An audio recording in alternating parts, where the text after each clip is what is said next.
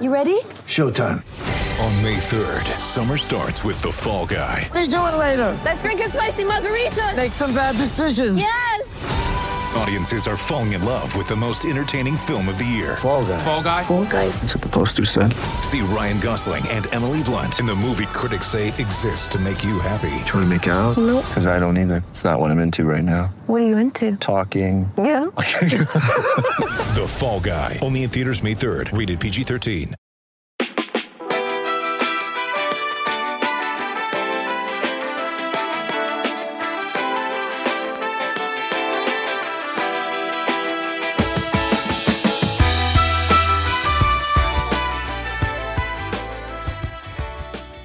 Welcome back, Limited Upside Podcast. I'm Mike Prada. It's a day that ends in Y, right, today? Today also ends in Y. So there you go. Doing something we haven't done in a little while, something that I think is long overdue. While the NBA has been going through its sort of slog of a COVID season, the WNBA has had quite the off season. And so we're back today with our WNBA correspondents, Sabrina Merchant of SB Nation. How are you? I'm doing well. I'm better than the Sparks are, I guess. Yes, we're gonna talk about the LA Sparks right off the bat. Matt Ellentuck of the Here's Basketball newsletter, and also a New York Times contributing occasional writer. That's me. Just wrote a big story on Candace Parker. How are you?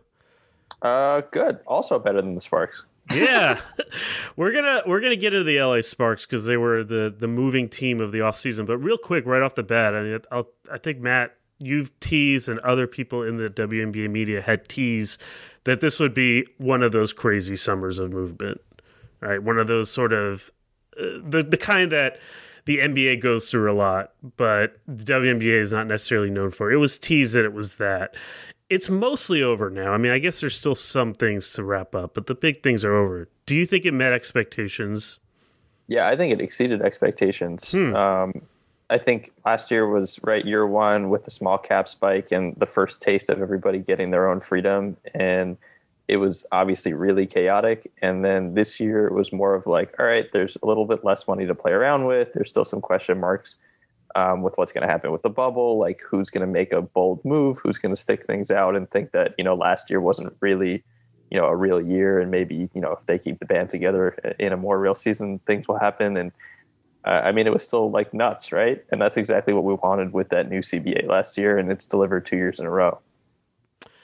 So even though Diana Taurasi stays put, wasn't there some talk that she might move? We all love to throw this like fantasy of Diana and Sue teaming up before they retire, but it was never going to happen. Yeah, so she stays put, but there was one huge star who made a big move. One huge star that I think if you're not following the WNBA as closely, it would seem weird that someone who's a marketable name like Candace Parker would leave a marketable city like Los Angeles. It just doesn't seem like, for at least an NBA brain in particular, it doesn't seem like a thing that would make any sense.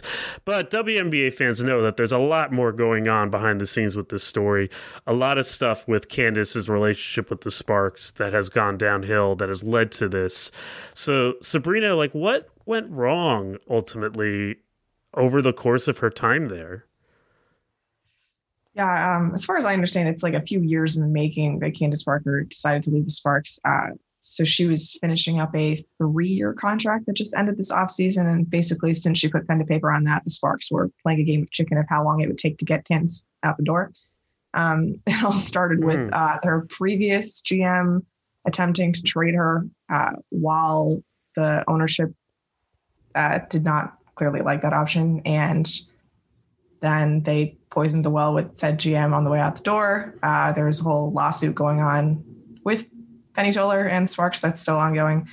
And then obviously they hired a coach in Derek Fisher who was not able to optimize the Sparks talent in a way that would, cause them to be the most successful. I tend to give the actual front office, brain trust more of the blame here than Fisher, because admittedly, while he's not in the top tier of WNBA coaches, I don't think he should be as lambasted as, he seems to be around the league. And that obviously has a lot other factors that date not just his time with the Sparks, but lots of other things that have happened in his basketball career. So yeah, the Sparks decided not to hire a replacement for Toller when she left. So they were basically going GM-less for a full season, even though they had an assistant in place. You see the ramifications of that when basically everybody is a free agent in one summer on the roster, and it's really hard to balance a team that way.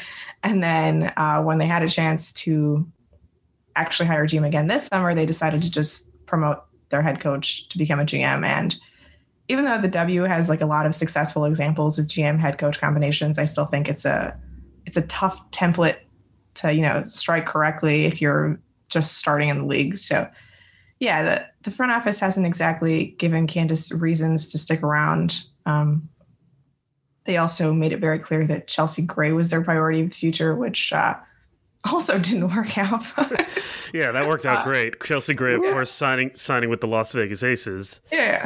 Oops. Also, Matt, that was the correct answer to the question at the beginning. Was not as good as the Aces. That's what you were supposed to say. Yep, there you go. Well, yeah, that's so. There's just a lot of drama going on in LA, which is just par for the course for a Los Angeles sports franchise. And Candace decided that, hey, I don't really have to deal with this. So. A stupid question. Why did they want to trade Candace Parker back in the day? Was it just because she was getting older, and why would they try to trade her 3 years ago? I couldn't tell you. There's probably like some sort of interpersonal dynamics that were happening down there.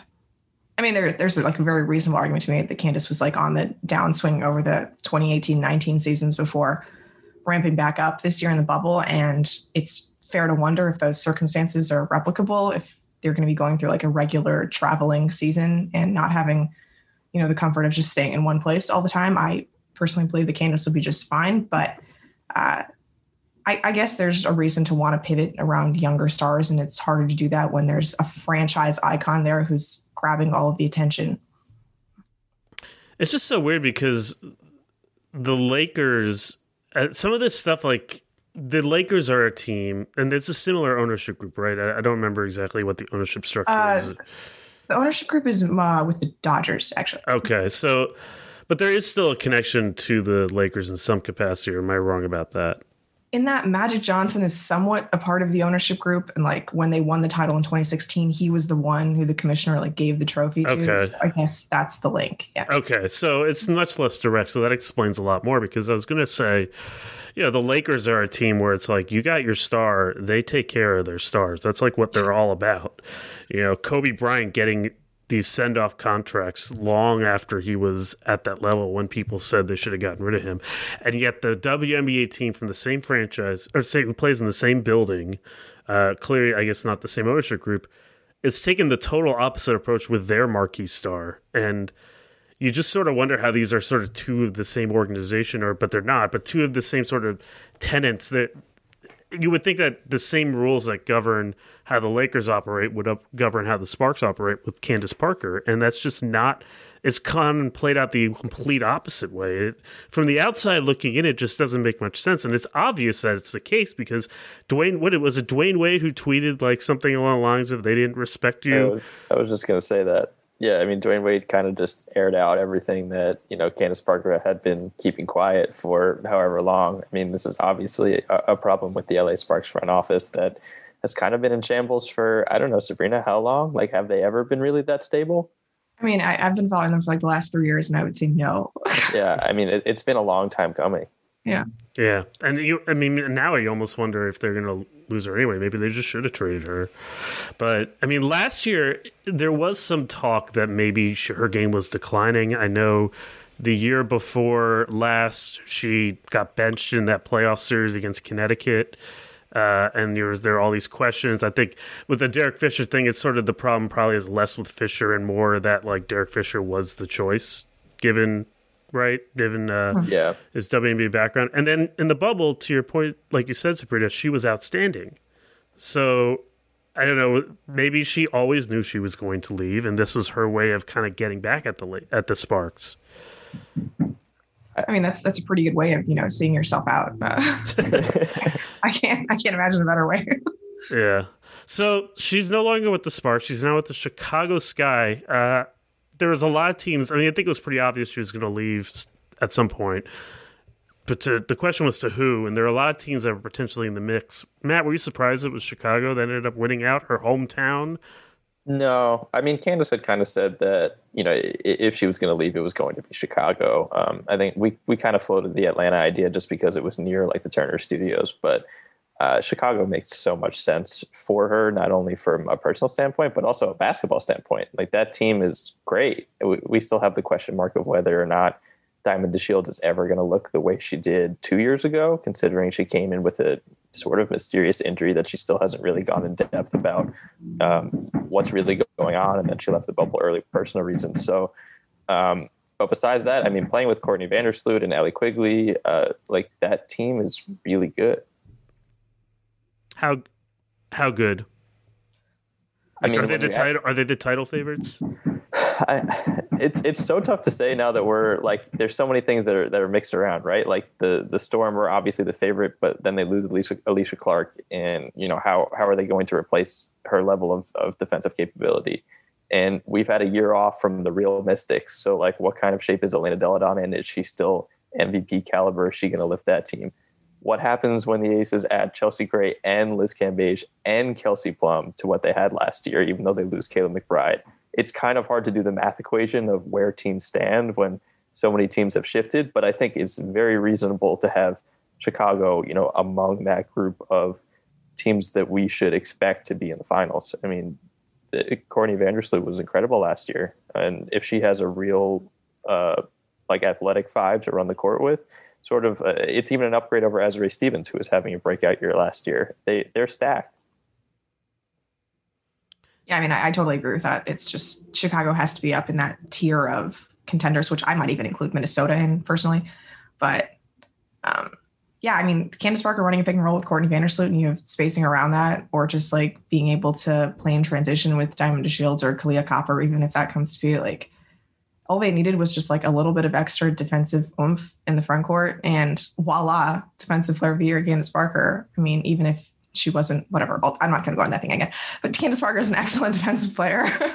And I think they just filled exactly what they needed, was like a little bit of extra playmaking beyond Vandersloot, and then some sort of defensive integrity. And they got that all in one piece, who just happens to be like a Chicago hero who's got like the mayor on her, free agency call. Like, it's a perfect combination of everything in one person.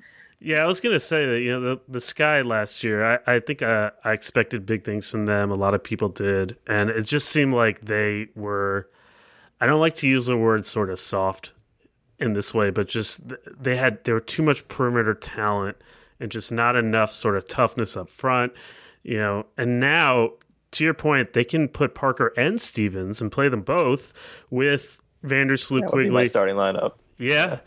I mean, I guess they lost Cheyenne Parker, right? She left, so she's no longer a part of the team. Stephanie Dolson is still there, so I imagine maybe she'd start. But yeah, I mean, you could see, like, if DeShields is back to where she was 2 years ago, Vandersloot, Quigley, DeShields, Parker, Stevens. I mean, that's it's gonna be really hard to guard that team. Yeah. I mean, that's what you want in this era, right?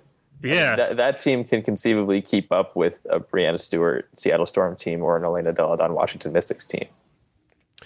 The worry I have is that, and there's nothing that they could have done about this. It's just, you've got Vandersloot, who's getting up there in age. You've got Parker getting up there in age, Quigley getting up there in age. And they just still seem a little slow in the perimeter. But, I mean, they did pretty much everything they could possibly do.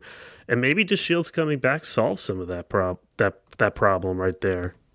Yeah, even that. I mean, Kalia Copper kind of had an awesome year last year, too. If Diamond isn't at the level we'd expect her to be at this point, Copper kind of fills in a lot of what she does. Maybe not at the same level, but close enough maybe that Parker can make up the difference. Yeah, I mean, it's certainly gonna be a fun team to watch, and I think like if you're a basketball like kind of nerd like I am in terms of the on-court stuff, there's a lot of cool possibilities with the two-man game or two-woman game, I guess, of Vandersloot and Parker. You could invert those screens in a lot of different ways. You could have one Parker being the ball handler, Parker being the dribble handoff person, and then you could also see the pin down game with Allie Quigley, like for NBA fans who really enjoy watching Duncan Robinson and Bam Adebayo and some of these other, what JJ Redick and Joel Embiid were back in the day, just kind of these two guys doing that. I mean, Quigley and Parker, that's going to be a whole lot of fun in the W as well. So they're definitely going to be, I feel like they're going to be the basketball nerds' favorite team next year. I mean, but what better coach than James Wade to do that, right? Like, how many people watched that clip of him just diagramming the set, right? Like, as that end game happened, it's going to be so much fun to have that brain trust in charge of that offense. Yeah, I'm really excited for James Wade. He's just one of the elite coaches in the league, and seeing the amount of opportunities he's going to have with this incredibly versatile roster, it's going to be, they're going to be must watch all year. What makes him such an elite coach for those who don't know? Is it the X's and O's, or is there other stuff that has made, because since he's gotten there, Chicago has steadily gotten better, except for last year? I think the best example is just Azrae Stevens and him being able to unleash all of the offensive talents that Dallas sort of just threw away. I mean, I don't know a better way to put it. Like, she was, an absolute breakout player. It's a shame that she had to leave the bubble early, but she's exactly that versatile five, and he let her roam the court exactly how she's supposed to play. Got it. So a lot of it is X's and O's, and a lot of it is just empowering players. So yeah, they're going to be fun to watch. Let's talk a little bit more about where the other key Los Angeles Spark free agent went, and that's Vegas. Vegas goes to the title game last year without Cambage, without Plum. They do it on the back of A'ja Wilson. We talked, A'ja Wilson wins MVP. I think we talked last time about sort of the impact of having no Liz Cambage had for A'ja Wilson's game, blah, blah, blah. Now they bring Cambage. Cambage is coming back to their team, right? She's still under contract. It hasn't been agreed upon officially. Yeah, here's the fun part with Liz, as we do almost every year with Liz. So she's been cored by Vegas, so she can only negotiate with Vegas when she does sign. That doesn't mean that in theory she could force her way out like she did in Dallas. But as far as we know, she's coming back to Vegas. I mean, she's had posts for Chelsea Gray coming to Vegas, so it sounds like those two are friends, and that's how it'll be. But nothing is official yet. Yeah, maybe they're just waiting on the money to how much they can offer her, once they figure out the rest. Yeah, there's a very good chance that that's probably what's happening. So the core thing, can you just give a review of what that is? Because that's something that's not in the NBA. We've talked a lot about it on this show, but just so people don't know, essentially a franchise tag, and it's been they've taken away some power with it in the most recent CBA. So now players can only get cored for 3 years. So at this point, I don't even know what Liz is up to because she's been in and out a bunch of times. But if a player is cored for the first time and they sign a 3-year contract with their team, after those 3 years are over, they're free to go wherever they want. They could sign a 1-year deal, but regardless of what they do, they can only negotiate with the team they played for last year that cored them. Okay, so then, and if Liz didn't want to go there, she could just be like, I'm not playing this year. She could, yeah. I mean, she very well could just say, I'm not doing that. And then it's, LA cored her, maybe because they thought that might happen. And then they'll at least get something in return for her. Mm-hmm. And LA cored Nneka Ogwumike, right? Is that how they kept her? Correct. Yes. Yeah. Correct. So I guess hold on one of the three people. Which also, yeah, I mean, you could also read into the dynamics of coring where, why did they core Nneka? Were they afraid Nneka was going to leave too? I think that's a very reasonable question, but coring kind of reveals a lot. Was Candace Parker not eligible for coring? Yeah, correct. She was not eligible. Oh, okay. So it wasn't like they chose one or the other. That would have been really interesting. Yeah, they chose Nneka over Chelsea. Yeah, I was going to say they could have cored Chelsea. Okay. Why do you think they didn't, Sabrina? I think Nneka's a better player than Chelsea. And they probably got the sense that Chelsea was on her way out anyway. I was going to agree with that. Retaining. My gut was if they were going to re-sign Chelsea through a core, it was going to be a 1-year deal, whereas Nneka was more committed to a multi-year deal to stick around. Okay. I mean, I don't know if you watched the documentary about Chelsea Gray and her Las Vegas free agency. I did not. I heard that is there. I need to watch it. Yeah. I think they just felt more of a commitment from Nneka, and I also just think she's a better player. Okay. I would agree with that. Okay, so the upshot, though, is that Chelsea Gray is now with Vegas. Kayla McBride is now with Minnesota. Kelsey Plum is coming back. Liz Cambage is coming back. Angel McCaughtry is still there, which seems like we're asking the same question of the Aces every single damn year, which is, how did all these pieces fit together? So, Matt, how do all these pieces fit together? It's a crazy question now when you're adding all of those pieces back into the mix. But I mean, I feel even before we even get into the basketball side of it, taking a step back, like Vegas has done an insane job stacking talent. Like this is a brand new franchise in year 4. And obviously they've had a ton of luck getting number 1 picks, but like getting Angel McCaughtry to sign is a big deal. Getting Chelsea Gray to sign as free agents, like those are both big deals. So that's impressive in itself. How the basketball portion of it works, I mean, a lot of that's going to depend on what does Kelsey Plum look like after a torn Achilles? What role is she going to be willing to play next to Chelsea Gray, who's another point guard who really needs the ball in her hand to be an essential piece? How does Angel McCaughtry look in another year back? Is she able to play a little bit more minutes per game than she did last year? How are Asia and Liz going to solve the problem that still is going to exist from 2 years ago? They're still pretty much the same players. I don't know. It's they're going to have to manage a lot of ego, a lot of talent, and a coach who like has a set way. So there's not going to be much leeway with Bill Laimbeer. Yeah, I mean, I think Matt has it nail on the head there. Just the amount of talent that they have is really, really cool. I mean, I would imagine that Angel McCaughtry stays on that minutes restriction so that she can be unleashed in the playoffs like she was a year ago, because I mean, she's still like mid-30s, right? Like it's not the kind of player who you want to be, busting her butt for like 30 plus minutes a night, especially when you have that other depth at the forward spots. And then, oh my God, they got Dearica Hamby back on like a sub-max extension too, which is just a really impressive bit of negotiating there. I didn't even mention that. Yeah. But I like the Chelsea Gray, Kelsey Plum backcourt a lot. I mean, they sort of had this giant gaping hole at point guard for all of last season, and now they don't. Chelsea Gray can play like 35 minutes a night and not really suffer any sort of drip in her quality. Like we saw that with the 2019 Sparks. And I just like that she and Plum can sort of both be on ball and off ball. Like I know they both sort of fancy themselves as lead guards, but there's enough shooting ability on both sides that you can, run actions through other players. I do think they're going to miss like the just straight up knockdown shooting of Caleb McBride, or at least the theory of that, because Chelsea Gray is not that. And I think Plum will have the ball in her hands a little bit too much to just be like that straight up spacer that McBride was. But I think you have to say that this was like an overall talent upgrade, and it just raises their ceiling even more. And I mean, you talk about Laimbeer having a specific style of play. Like I would have to imagine that in year 2 of Wilson and Cam Page together, that there would just be more cohesion between the two of them, because it even started to get better as the season went on in Vegas. So I'm not as concerned about like Asia's game taking a step back, because like she's the MVP. I think the decisions are going to go through her.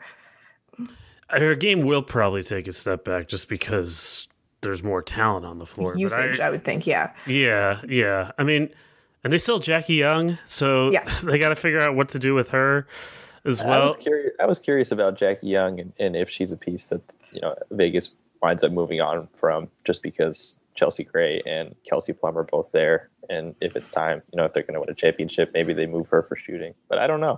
They don't have any backup guards, so you probably have to keep her. Do you start all 5 of the big guns together? Because if you do, I just, because to your point about the Angel McCaughtry minutes limit, it seems like that may be a way to solve one of these problems, is perhaps not make her the 6th woman, but in effect make her the 6th woman, so that she gets more time with more space on the floor, maybe play her with Hamby more. That might be one way to solve the problem. But absent that, I do wonder. There was a lot of frustration with McBride's development. I don't think she was quite as dominant as she was. I do wonder if this is a case of you're not going to know what you had until it's gone. Because to your point, Sabrina, there is a lot of stuff she did movement-wise that I think they're going to miss. I don't see Plum playing that role. That was, in fact, one of the reasons that Plum only emerged when she did that previous year was that she finally got to have the ball in her hands more. So now you're taking it out of her hands. I think that's going to be really interesting. Yeah, I still think it's a gamble you have to take just because of, the pure talent perspective, like I think Chelsea Gray is a better player than Kale McBride. I'm not sure if her fit is the same, but the upside is there. And I kind of think they're just going to start all the talent, right? Like they're just going to play Plum, Gray, McCautry, Wilson, and Cambage together, and just maybe you do that Angel plays 5 minutes and then comes back out again thing just to stagger everybody as best as possible. But it's kind of like a Lambier dream come true, right? To have all those players together, right? Just like a bunch of players who like getting to the basket and just being, because like Chelsea Gray's a physical point guard, right? Like she can bully smaller guards in the post. The most physical point guard, I would exactly say. Right. Like she just is a terror to handle for most of the guards like of the WNBA size. So this just like it's too easy for Lambier to start all these players together, right? Like you just figure out the problems later, but. I'm really excited. I just think if Liz comes back, especially, like there's just so much attitude on this team, and that team is going to be so much damn fun. I mean, from the head coach on down. Yeah, I probably enjoy teams that like play outside of 15 feet more, but I understand the point. But they do a lot of fun movement inside of the 15 feet too. It's not like they're stagnant. They did last year at least. Yeah. I mean, I think I'm being a little too harsh. Like, I think theoretically, one of the nice things that they have now is that they could invert the post up so that Gray's posting up and maybe Cambage is throwing her the ball, and that adds a new dimension. And they still do have Hamby. I joked at one point, like, someone was getting excited about the Aces. I was like, oh, I see. So we're going back to the whole they play okay until Hamby comes in, and then suddenly they're the team that everybody expects again. Sounds great. But, it still should be a lot of fun. I don't know if I consider them the title favorites. Would you? I feel like they're up there. They got so close last year. I mean, I think they would have given Seattle a lot of trouble if Hamby were healthy, but I guess that's true. Is it not? Why is it not Seattle again? Is it just because they lost Alicia Clark? Is it that big a loss? I don't even know who they start at small forward, Matt. Who do you put in that place? I think Seattle's probably still got work to do. I believe they're still figuring out Natasha Howard too, right? Yeah, they just court her. They don't have a contract in place yet. Right. So I wonder what their line of thinking is with that. I don't know. I don't know what happens. But I think it's probably also more conceivable to see a drop off in Seattle just based on Sue too, right? Like we're going to play the whole thing. I mean, she missed a lot of last year, so if she gets bumped up, is Jordan Canada ready to step into that position? I think some games it was a yes, some games it was a no. So you can see, you can theorize why Seattle might have a worse year than last year. I just assume Stewie's getting better, though. So that sort of negates a lot of the other things that happen. Well, here's the thing. You can just throw the ball at Stewie and watch her run. So, yeah, another year removed from the torn Achilles, I mean, this is the thing I wonder about with the Storm. Because Alicia Clark is a really great player to watch if you love basketball. She's great, terrific role player, unbelievable defender, has developed into a really good shooter. I'm really excited that she's on the Mystics just because I like watching players like that. But she is 33, and the money she was going to get probably would have made a lot of things hard for them in the long term.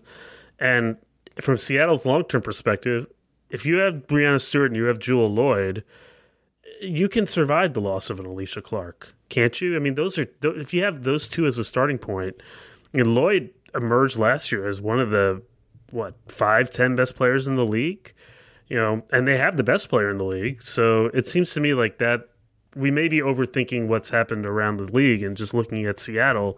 Why isn't it just Seattle?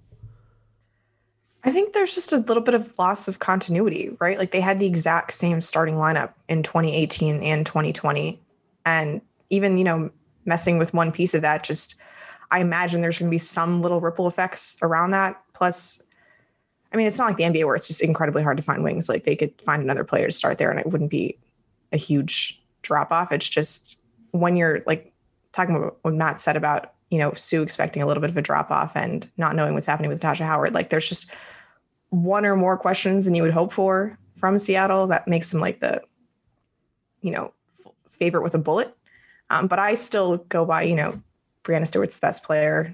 Jewel Lloyd's awesome. And like that should be enough to keep you in that status. I also, we haven't mentioned her either, but I am kind of psyched to see Ezzie McGregor another year in. Like maybe she's that missing piece that makes everything make sense again. I don't know. Yeah, I just don't know who starts at the 3, right? Like, are you keeping Sammy Whitcomb around? Like, is that rookie Loxa ready to go? I mean, do you just like put 3 guards in the starting? I don't know. What if there's like a gaping hole there? What if you slide Stewart down and start either Magallagore with Howard or Mercedes Russell? Or is Mercedes Russell still on the team? I think she is. Yeah. So why not do that? Or didn't they keep Epiphany Prince, who played pretty well for them last year? Prince was good in spot minutes last year. You know, look, I love Alicia Clark. I'm just saying, it seems like there are manageable solutions. I actually think Matt is right. That the bigger issue is that even last year, they looked a little shaky when Sue Bird wasn't on the floor. And she's playing one more year. Is that the idea? She's leaving it open, I guess. Playing more years so long as she's healthy. Yeah, I don't know. I would assume. I don't want to assume. I maybe if the Olympics happen, it kind of makes sense that this would be her last year. But who knows? I mean, if Tom Brady can win a Super Bowl, then there's all these people who are like 39 and athletes are just like, yeah, why can't I play until I'm 50? Yeah, I mean, Sue did. Diana Taurasi just signed a multi-year extension. You know? And also, we're like months away from Sue Bird having a 16-assist finals game, so who knows? Yeah, but I guess that would be the only thing that might derail them is, you know, it didn't look like Canada was a great fit with some of their other players, and if she is going to play more, that may be a problem. That's about the only thing I can think of. Obviously, they're worse than if they had kept Alicia Clark, but I just don't think it's a significant loss as others do. On the flip side, I'm a little curious, Mike, why you haven't talked about the Mystics in this way, considering this is kind of like their reigning championship year, because last year it was not the Washington Mystics. Well, we're going to talk about the Mystics next. Just want to take a quick break. This is the Limited Upside podcast. Get ready for the greatest roast of all time, the Roast of Tom Brady, a Netflix live event happening May 5th. Hosted by Kevin Hart, the 7-time world champion gets his cleats held to the fire by famous friends and frenemies on an unforgettable night where everything is fair game. Tune in on May 5th at 5 p.m. Pacific time for the Roast of Tom Brady, live only on Netflix.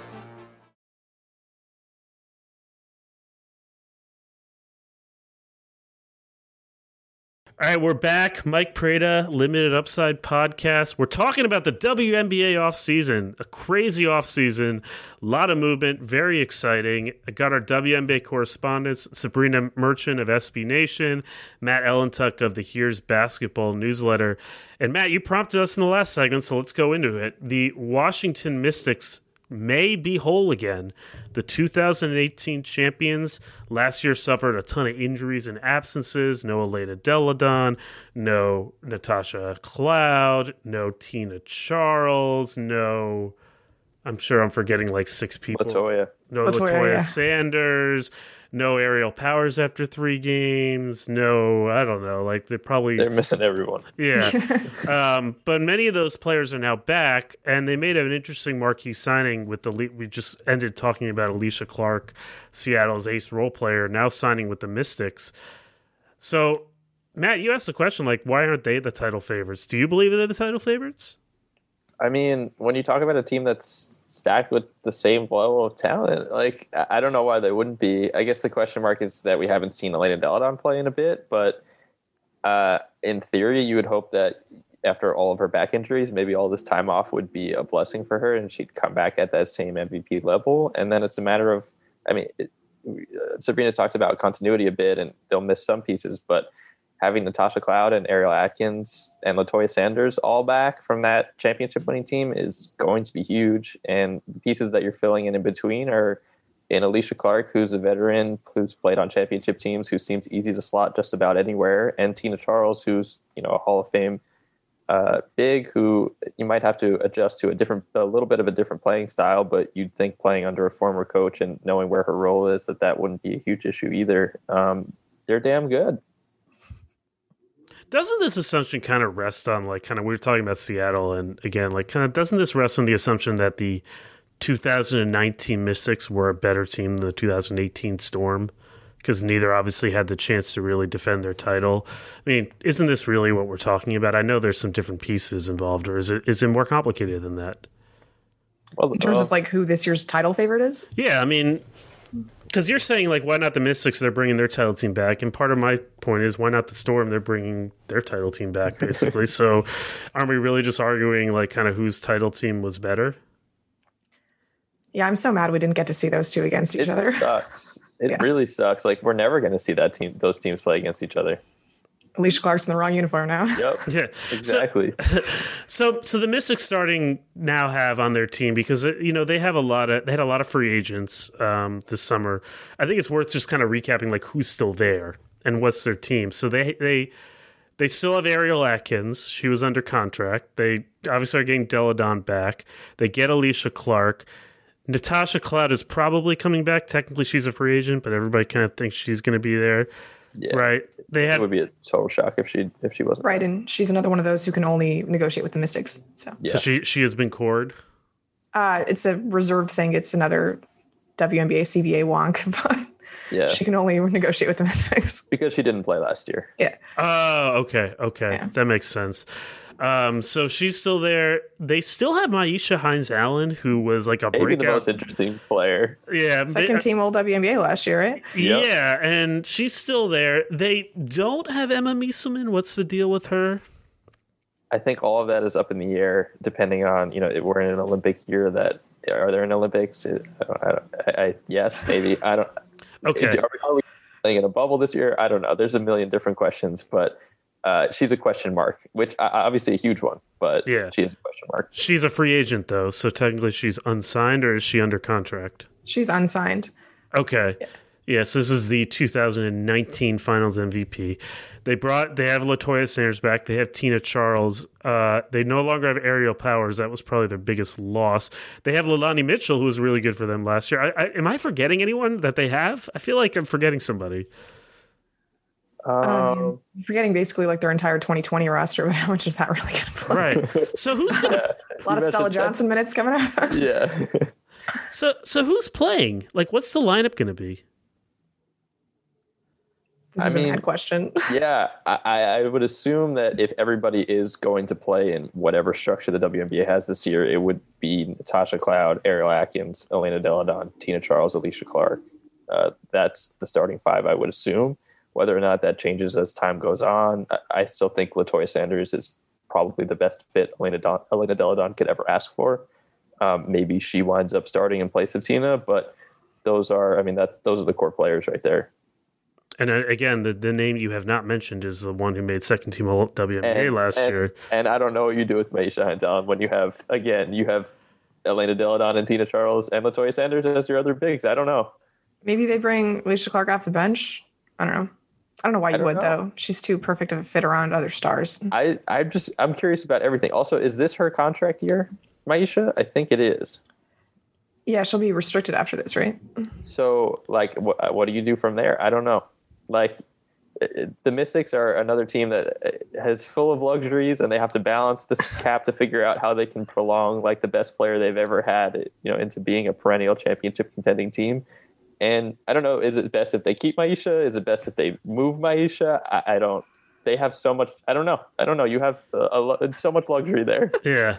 I mean, it's interesting from a cap perspective, but it's also interesting from a basketball perspective because it dictates your style of play. I mean, last year, Maisha played a lot of what was essentially a small five role. Very, again, I hate making sort of cross-gender comparisons, but I'm only making them so that our people kind of understand. Very like sort of super Draymond Green, super Pascal Siakam, that sort of kind of do everything, Bam Adebayo-ish type of role. And she didn't technically play the five because Emma was the five when she was healthy, but she was kind of it was a 5-out sort of thing. This year, they now have Tina Charles and LaToya Sanders back, so presumably they're going to play a more quote-unquote traditional five more often. And then does that mean Deladon goes down to the 3 like she did sometimes with Emma, and they play Emma and LaToya and Elena? Do they sometimes go super big and maybe play Alicia Clark at the 2? Where does because it dictates whether they play, I think, this more open 5-out style or something a little bit more traditional. Sabrina, do you have a guess? Because I don't. I have literally no idea. I mean, I don't even know who their backup guards are. Like, I know I made a Stella Johnson joke, but like when Natasha Cloud and Ariel Atkins sit, who is playing those spots? They still have Lelani Mitchell, right? Oh, Mitchell, yeah. Right. Okay, yeah. I guess you just go big, right? Like, Mike, you were saying that Brianna Stewart could play the 3 in that Seattle lineup. I mean, that's kind of what you have to do here. You just have to get your best players on the floor. And when they're such good shooters like Emma and Deladon are, then, and even LaToya Sanders, can space for that elbow jumper. Like, you just sort of deal with it and like just get as much talent on the court as possible, also, right? We've talked about Maisha slotting down and playing the 5. She shot 43% from 3 last year. Do you run her as a wing sometimes? Could she be effective in that role? I don't know. She's about as weird of a like fit as you can imagine. She does absolutely everything, and she's not that big. Yeah, I mean, they are the ultimate. They could be the ultimate positionless team because you also Cloud and Alicia Clark are very positionalist type of skill sets. Yep. Cloud is basically a size of a 2-3, but is like a very pure point guard in a sense, whereas Clark is kind of she plays kind of like a big, but she's the size of a 2-3. I mean, I am dreaming. I would love to see the Cloud, Atkins, Hines, Allen, Deladon, Clark lineup. Just think it'd be fun. Yeah. The dream of 5 switchable players and 5. That could very well be a death lineup in the playoffs. Yeah. There's no reason why that shouldn't work. Yeah. Yep. Yeah, I guess it just depends. I mean, because then you wonder, is Tina Charles going to be okay with taking that bench role? And also, you take away some of what Lelani Mitchell did. I mean, that team may be victimized by some small guards. I don't know. I mean, I guess now that you kind of talk it out with me, Matt, I may be rethinking my position on the title favorite. That's what I'm saying. I'm very surprised that's not who you're leaning heavy on.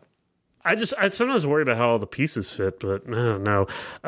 I do want to talk a little bit about a team that Sabrina mentioned that's, again, Washington adjacent that I think is getting overlooked, and that is Minnesota. I say Washington adjacent because I thought it was very interesting that so Minnesota signs Kayla McBride, they sign Ariel Powers, and they sign someone else who I'm forgetting. Adalia Chanwa. Okay, from Indiana. So they say Mike Tebow gives an interesting quote, and maybe it was less interesting than I thought. The Mystics GM. It was interesting. It was interesting, yeah. Essentially saying, Ariel Powers kind of was stringing us along a little bit, so we moved on. And, Ariel Powers not one to let a slight go, we'll say. Nope. What actually happened? Andre Iguodala remembers, right? Yes, that's right. The number, what does Andre Iguodala wear? Number... whatever is I don't nice. even know what number he wears for the Heat, honestly. Okay. Yeah. So that's like my avenue into talking about the Lynx, who I think have a legitimate case to be made that like people are overlooking them. They have quite an interesting sort of mix in their starting 5. And I think Powers has a lot to prove, I'm sure. I mean, like, to me, it's like weird that Tebow will say that because Powers is going to leave anyway. They didn't have room for her. I don't really understand, like, kind of what that was about. I don't know if that's true. I don't. The way Tebow was speaking made it seem like there was a deal in place to keep Powers, and Powers was shopping herself around everywhere else, which she should have, and it got to a point where I guess they chose to make the move for Alicia Clark instead. Yeah, maybe. But, I mean, this is very much a bet-on-yourself move from Ariel Powers because there's more shots available for her in Minnesota. For sure. Yeah, right? I think she's going to be happier in Minnesota, honestly. Yeah. So in that sense, it's kind of like you saw a similar version of this in the NBA with Jeremy Grant, who is now balling in Detroit. I mean, it seems to me like that is ripe for a real breakout season for her. And if that's the case, I think Minnesota is a real scary team. Yeah. I still have questions about what they're doing with, at the guard spots. I think that's the only hang up I have with them. If Crystal Dangerfield was obviously incredible, but is she your point guard of the future? I don't know if that's exactly the case. And what they do with Odyssey Sims and Lexi Brown, obviously that backcourt just wasn't working. So that's where I have hangups. But from everywhere else, obviously, yeah. I mean, Kayla McBride, Ariel Powers, Nafisa Collier, Sylvia Fowles, that's a hell of a lineup right there. Pretty good 2 through 5 right there. Yeah, exactly. That covers up a lot of what, you might lose by starting such a small player like Crystal Dangerfield at the 1. I think she's earned that starting spot. Like Odyssey Sims was fine. I do too. But yeah, I think Dangerfield's the play there. And yeah, just to have like that wing defense and McBride and Powers to help cover up for what you're losing there is really important. And then you can also like play small too with, Dantas at the 5 if you want to just like space out completely. And she was really great last year. So you still have those multiple identities with like the bigs with fouls. And you can even play Dantas at the 4, move Collier down, and like when one of those wings sits, right? So they just have the ability to toggle between like lots of different styles of play. And like we were saying with everybody else, like Collier's really damn good, right? Like she's not on the Stewie level, but she's gotten better every year. And if you just expect like a little bit more improvement from her, like why not have Minnesota in the title picture? Like that's the way I see it. She's that foundational piece right there. I think there's a case she was a top 5 player last year. Yeah, I was going to say, like, this is sort of catnip for our friend Alex Basil, but I think there is like some people still sleep on Collier a little bit. Did she make first team All W last year? I don't think so. Second, just because of how the forwards work. Okay. Yeah. And to your point about like sort of being able to hide Dangerfield, Sabrina, you mentioned Powers and McBride, but it's also Collier as well. Maybe the best defensive big wing in the league. And it seems weird to me that we're saying, well, the weak spot is the Rookie of the Year. And why is that team not like sort of more like, here's an interesting question. Do you think Chicago or Minnesota has a better chance at the title this year? It's a really good question. That's a really good question. I would say Minnesota is a better team than Chicago does. So much depends on Diamond, but yeah. I don't know. I wouldn't be mad either way. Yeah. It's a Cheryl Reeve protege in Chicago too, right? So there you go. Yep. Also, Minnesota is just, again, like to Sabrina's point, like the team just fits really well together. They have just like a diverse skill set. Now, I suppose some of this may depend on whether the aerial Powers we saw at the beginning of the bubble before she got hurt is the real aerial Powers. Because she was playing at like superstar level, and I don't know if she's that good. That may have been a little unsustainable.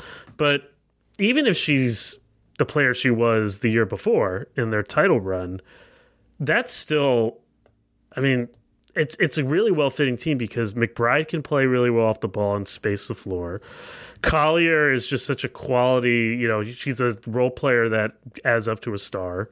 Basically, she can kind of play with anyone with any sort of fit. They can have the down low game with fouls, or they can space it out with Dantas.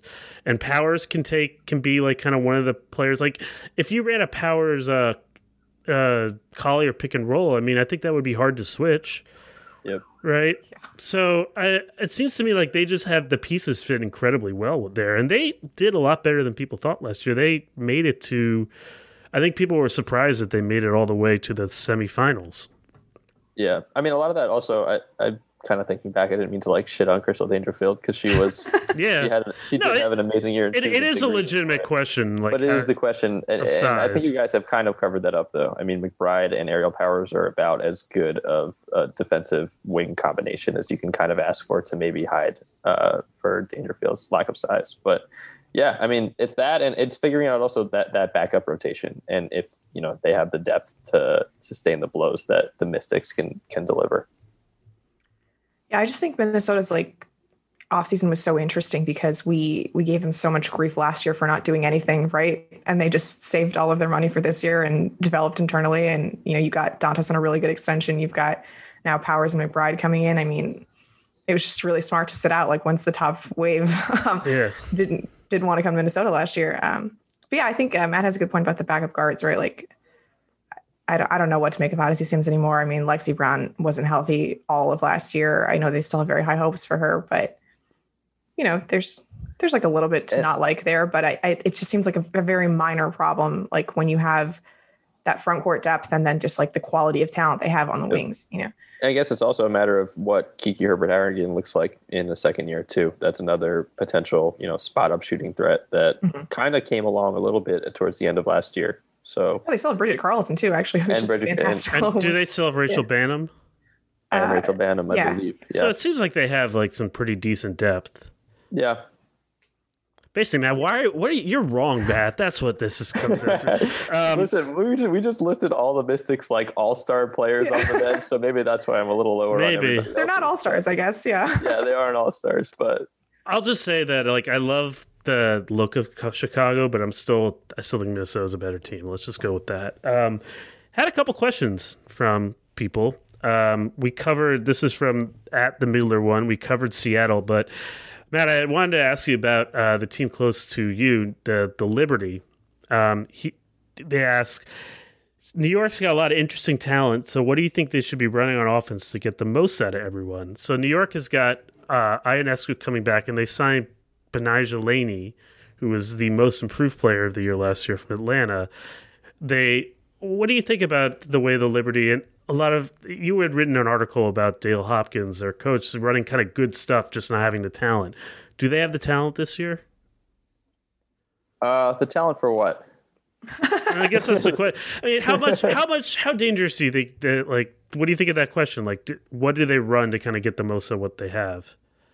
Great question. I think we're still waiting on what happens with Amanda Zoe B also, who's another potential real impact player for a championship contender to go out and grab. But it's such like there's still a lot of confusion for me at least of what they're going to do at that guard spot, because they were loaded with that talent last year, and then they signed Laney, who's just another piece to try to figure out with that puzzle of what they're going to do. There's just so many question marks. And we only saw Sabrina for 3 games last year. Asia Durr seems to be in really bad shape from COVID, and we don't know, if she's going to play this year. So that's another big question mark.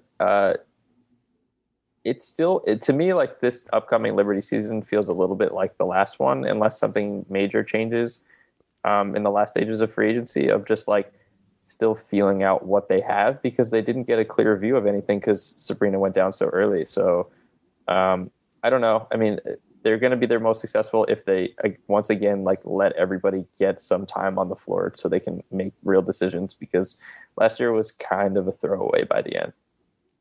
Now, Sabrina Ionescu came into last year as maybe the best prospect ever, and she didn't suffer what was like a debilitating, like kind of career-ending type of injury. She kind of turned her ankle really bad. Yeah, she had a grade 3 sprain. Yeah.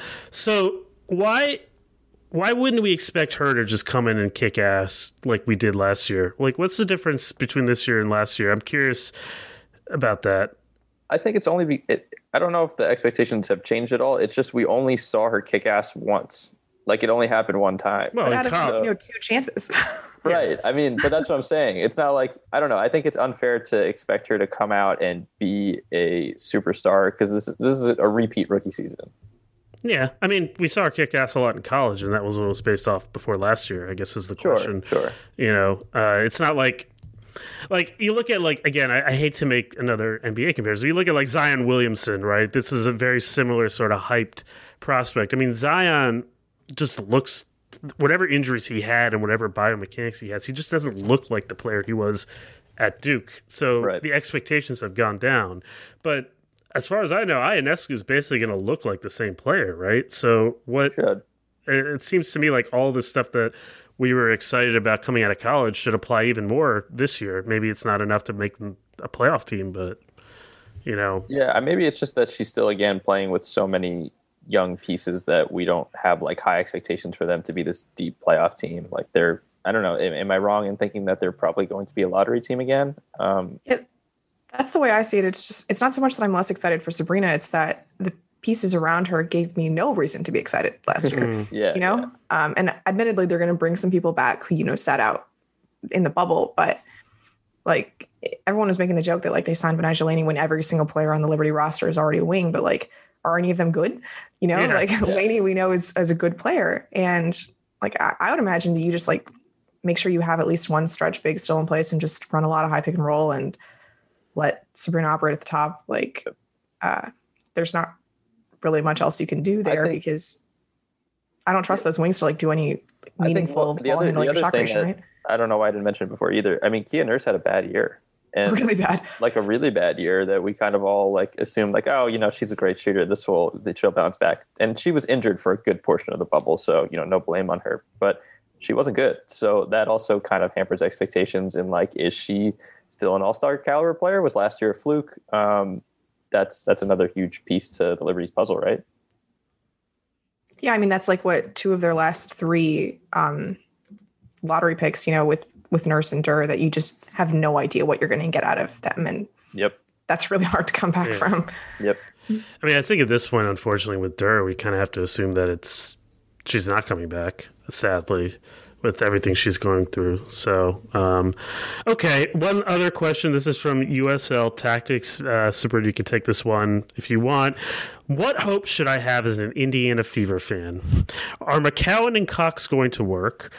Tierra McCowan and Lauren Cox, their first round pick, who did basically nothing last year, right? A lot less than you would want them to, that's for sure. Yeah. And how does somebody like Danielle Robinson, who they signed, help that pairing mesh? Yeah, so one of my major gripes with Indiana last year was they didn't seem to realize that they were in a rebuilding phase and just gave a lot of minutes to veterans when there was no upside for it. Like this team finished 9th or 10th or 11th, even while not playing their young players as much as they should have. And admittedly, they weren't all available. Like Victoria Vivian's missed the whole season. I feel like I'm missing another name that also sat out, but Erica Wheeler. Right, but she's not young, so to speak. Also, yet. she's not on the team anymore. Right, Erica's not there anymore. But yeah, it seems to me like they're just in a prime position to just figure out exactly what you have with McCowan and Cox. There's no reason why the 2 of them can't run a perfectly successful high-low combo like they did it. Not like they did at Baylor, but like Lauren Cox did with Kalani Brown at Baylor.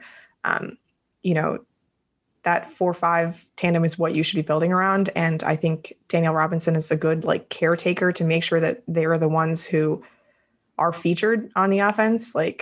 She was wonderful in the playoffs, much better shooter than I expected, just makes better decisions with the basketball than pretty much every guard on Indiana other than Alamont.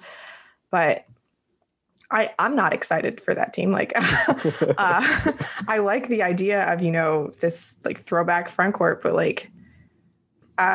to me, the excitement comes with Indiana. When you think about Kelsey Mitchell, right? She could just be this supercharged offensive player who can do anything. She should be just coming into pull-ups. She should be jacking the ball a lot more than she is right now, just considering the rest of the options that they have on that roster. I think there are the makings of a really high quality scorer there, a Rike level scorer, maybe not that talented, but there's no reason why they can't just make her the featured player, or just any of those 3 players the featured player, and let the young players actually figure out what they have, because that's the problem. I don't know what they have, and those people have been in Indiana for a very long time. I'm a little bit more excited that they finally have chosen to move on from a couple of veteran pieces, at least. I mean, Achan was gone. They've said, it's been reported that Candace Dupree's not going to come back. Do we know where she's going yet? Don't know where she's going yet, but that's another, again, look at her as another piece. Maybe Seattle picks her up. Yeah, I feel like the Mystics need another player. No, but for Indiana, I like that at least they've kind of maybe started to accept that rebuild a little more, and even signing Danielle Robinson to a multi-year deal, I feel like she is kind of the ideal guard, veteran guard you'd want to have if you're trying to develop 2 bigs. But then I also get scared that they signed Jontel Laventer for 3 years. Is she going to start in front of McCowan or Cox? I don't know what's happening there. It seems like all roads lead back to building around 2 slow bigs. Yeah. Lauren Cox is not slow, I don't think. That's unfair. She was also coming back from COVID last year. Yeah. Okay, fine. But I mean, I'm sure they're looking down at Atlanta and being like, man, why didn't we take Cheyenne Carter again? Yeah, Kennedy Carter would have been. Kennedy Carter, excuse me, my fault. Cheyenne Parker's on Atlanta, you're fine. Cheyenne Parker. Yeah, you're good. Kennedy Carter, yes. Yeah, I would be kicking myself if I had the opportunity to draft Kennedy Carter and didn't. Yeah. I don't know. I'm not very high on Indiana either, but any other team that is interesting, or any other situation that's interesting that we haven't talked about? We haven't talked about Phoenix and Taurasi coming back.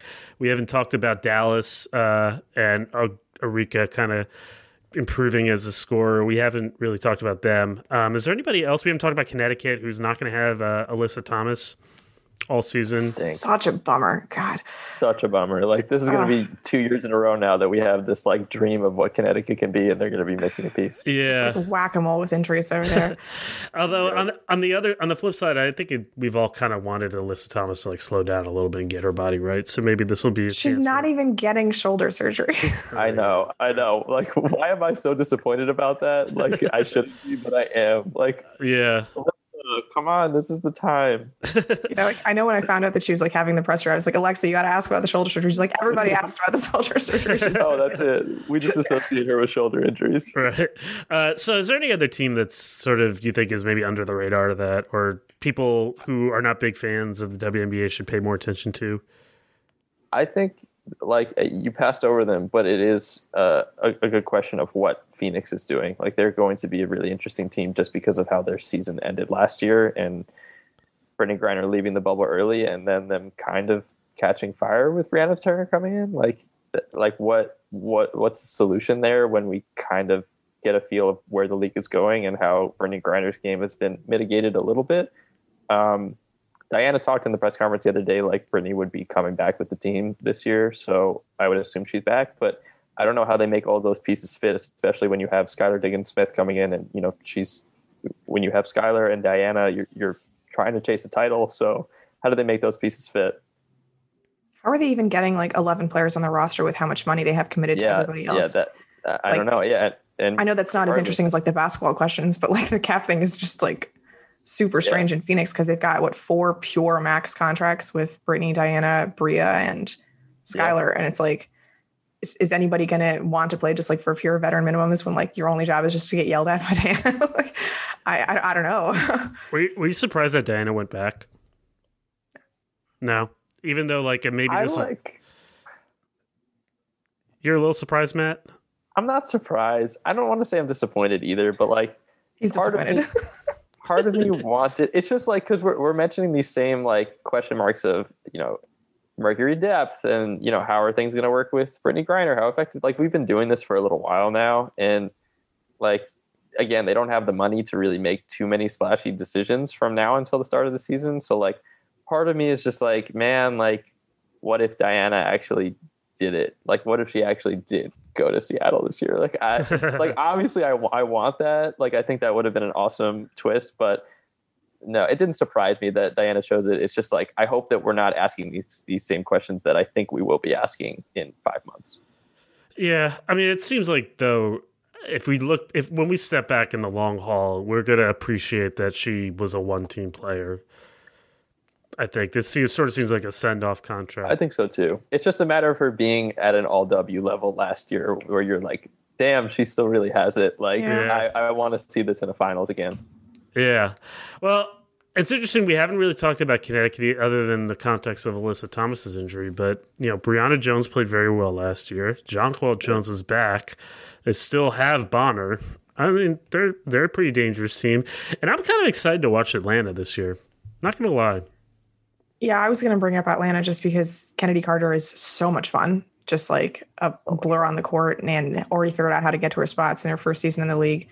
You bring in Cheyenne Parker, who finally gives like her a stretch big to play with, or even just like a big who can roll, honestly, like just any big with movement, I want to say on that Atlanta roster. Like they have 4 other players who are just incredibly immobile in what Elizabeth Williams, Colleen Brown. Billings, I guess, is another big who just has not really impressed me that much, but I just like that Parker Carter combination quite a bit. And then you get, like maybe Renee Montgomery back, Courtney Williams, full healthy season. Like there's just a lot of. And they had Tiffany Hawkins too. Is Tiffany Hayes coming back this year? There's not been announced yet, but if it were to happen, it would be with Atlanta, right? Yeah. I mean, it seems like they've got quite a bit of talent on the wing if they have Hayes and Courtney Williams to go with Carter.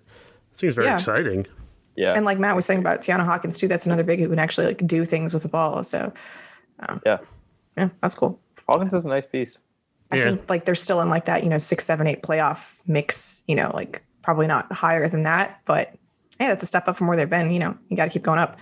Yeah. I mean, once Kennedy gets into like the level we think that she's going to get to, players are going to want to play with her. It's going to happen. And we also haven't talked about another fun young team, which is Dallas. My favorite weirdo team. Why? They just give away talent left and right. But then they get it back. So like, I don't know. I mean, I'm so excited for another year of Satu because I think she's going to be an incredible player, and she kind of showed that towards the end of last year.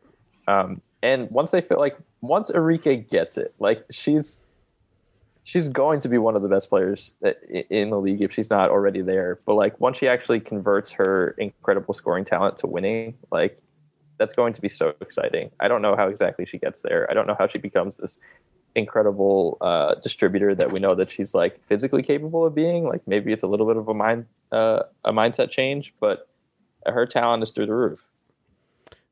Yeah, I just like so many of the pieces they have, right? Like Alicia Gray is fun. Marina Mabry had like a wonderful season last year. She and Arike have that, Notre Dame connection going back, and they seem to just love playing with each other. They have like 13 pieces I like to watch, and I just don't know how they all get on the court together. That's why I called them my favorite weirdo team. I don't know who's going to play, but I'm going to like it. Yeah, I mean, it seems to me like, to solve the Arike problem, they kind of started to solve that last year by elevating Mabry back into the starting lineup. Seems like that kind of did the trick. And yeah, I guess the question is, can Alicia Gray play like she did last year? That's sort of one of the, because they need another player to go along with Arike. And I'm very pro Alicia Gray. Me too. I think she's got it. But I just don't know what their center situation is. Like that's sort of the missing link in their starting lineup right now. I don't think Satu is a 5, not at this point in her career. I think she's more of a 3-4. And I mean, who were they playing at the 5? Like Isabel Harrison or and they signed the Stu to a huge deal and then didn't never played her again. So, they signed her to a huge deal while giving up Azurá Stevens in the process. Yeah, I didn't get that. God, can you imagine Azurá Stevens on that roster? That'd be easily my favorite team in the league. Yep. Yeah. Well, maybe they could use Brittany Griner. I don't know. Like, it's not a bad idea. Could they trade her? I don't. That's an interesting question. Yeah. So clearly, there's still some dominoes left to fall this year. They are. Yeah. Actually, who Dallas could use is someone named Liz Cambage. I feel like she would fit in really well. Damn it! They should probably get Skylar Diggins-Smith. That'd be a good fit. I don't think Skylar works, actually. They got a lot of small guards there. Yeah. Well, it's shaping up. I mean, look, the hope we always have is that these players don't get too hurt playing overseas. Are a lot of them not playing overseas this year because of COVID, or is it still many of them? I think they're mostly overseas. The majority are, yeah. Yeah. The only ones that aren't are the ones that like got hurt last year during the season and are just sort of taking some time off. Right. Yeah. Because it does seem like the title race is pretty open. There are a lot of teams that we've talked about. They're like, we should probably pay more attention to this team, right? It's just a matter of, can all these players stay healthy over until the real season? Is there anything else that, like, a new WNBA fan, maybe it's like, you should really pay attention to this player. This player is kind of like developing to a cult hero, or sort of this sort of thing that people should keep their eye on as the season goes, as we get closer to the season?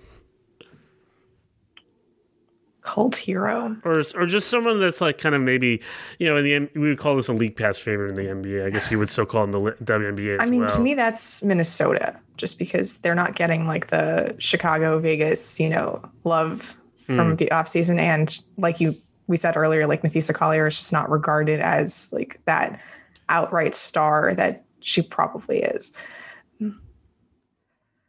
Yeah, I guess we covered Atlanta too. I feel like that's the team. We didn't really talk about the Sparks.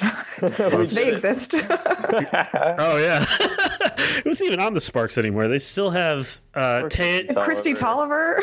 Interesting. Taya Cooper probably going to play a little more this year. Yep, right. Might start. Probably should. I think they'll start with Wheeler and Tolliver. I don't know. Yeah. Who knows? Nneka obviously is like the hub of that offense again. But like, who's really like the distributor there? Like both of them are kind of secondary guards. Sydney Weiss still on the team? Sydney Weiss is still there. Yeah. She didn't play overseas because she had that really bad ankle sprain at the end of the bubble. They still have Brittany Sykes. She just they announced her resigning today. Actually. Okay. Yeah. They still have some. They're still. If Chanae comes back, I assume that she'll start next to Nneka. That'll be fun. The ESPN duo. Yep. Yeah, I mean, Like, that's what they did for a lot of 2019 when Candace was out. It was a good time. Yeah, I mean, There's like a playoff team there, I think. Like maybe. Yeah. Like that's how I feel. NECA's really good, you know? NECA's really good, yeah. And like if Christy Tolliver is like not falling off a cliff, you know, after spending a year off, I think there's a playoff team there. I don't think there's more than that. But if fans are allowed back in, like Sparks games are hella fun. It's a good time. It seems like we basically have 10 teams that that are like reasonably exciting in some way. The Sparks and Indiana. New York. Well, I was going to say Indiana and LA, but just in terms of excitement. But yes. Yeah. I mean, at least. And we have a draft between now and then. So like. With a number 1 pick going to New York again. Yeah, I mean, like things could shape up. So who's like, only gives out number 1 picks in blocks, apparently. So who's like a top prospect that we should keep an eye on? That's a mad question. Yeah, I think it's Charlie Collier, still from Texas, who's like obviously a tremendous talent who can like she's a 6'5" center who can shoot, and it's frustrating watching like her play for Texas and like they just want her planted in the paint. Like you can tell that she's a player that New York definitely looks at and they're like, damn, Texas is using her so incorrectly and we're gonna turn her into a star. She's a player that I'm super interested in. To me, she's probably the top pick. And I really like Arella Garantes from Rutgers, who's a name that she's, I think, 23. I think she's a 5th-year senior, and she seems like a piece. She's a point guard who's an incredible distributor that feels like a piece that could play significant minutes in year one in the W. So if a good team is able to grab her in the middle of the first round, that might actually lift one of those, iffy competitors that we were talking about. So the Sparks. Yeah, I don't know. Like, those are probably the 2 players coming out of college that I'm most excited for. I feel like that person, whoever you just were talking about, totally, I already forgot her name because I'm terrible. From Rutgers. From Rutgers would be that feels like a Minnesota Lynx, like kind of pick number 8 pick. Listen, if she slips that low. That's sort of what that feels like to me based on past history. Minnesota gets all their goods at number 6. That's the one. Number 6, yes. Yeah. All right. That's very exciting. I'm hoping that everybody stays healthy and we get this kind of cool, exciting year. It seems like we've had, for various reasons, half the teams have not been themselves each of the last 2 or 3 years. So I'm hoping that changes this year. And when it does, we will keep our eye on both of you. We'll have to have you back to preview the season around draft time. Matt Ellentux, Sabrina Merchant, anything you guys are working on that you want people to know about? I got some Spark stuff coming at Silver Screen and Roll about their trainer who actually works with a lot of NBA guys too. So okay, look out for that. Yeah. There we go. Okay, Matt, anything exciting? What's the next New York Times spread? Oh well, that's me. No, I'm working around. I'm freelancing. I have some things in the works, but we'll see when they come to light. Some little WNBA preview stuff. We're starting. This is why Matt needed Diana to move to write the retrospective in the Times. So. Yeah. How's that story coming that we talked about like 3 years ago? No comment. I see. Okay. All right. Well, this has been the Limited Upside Podcast.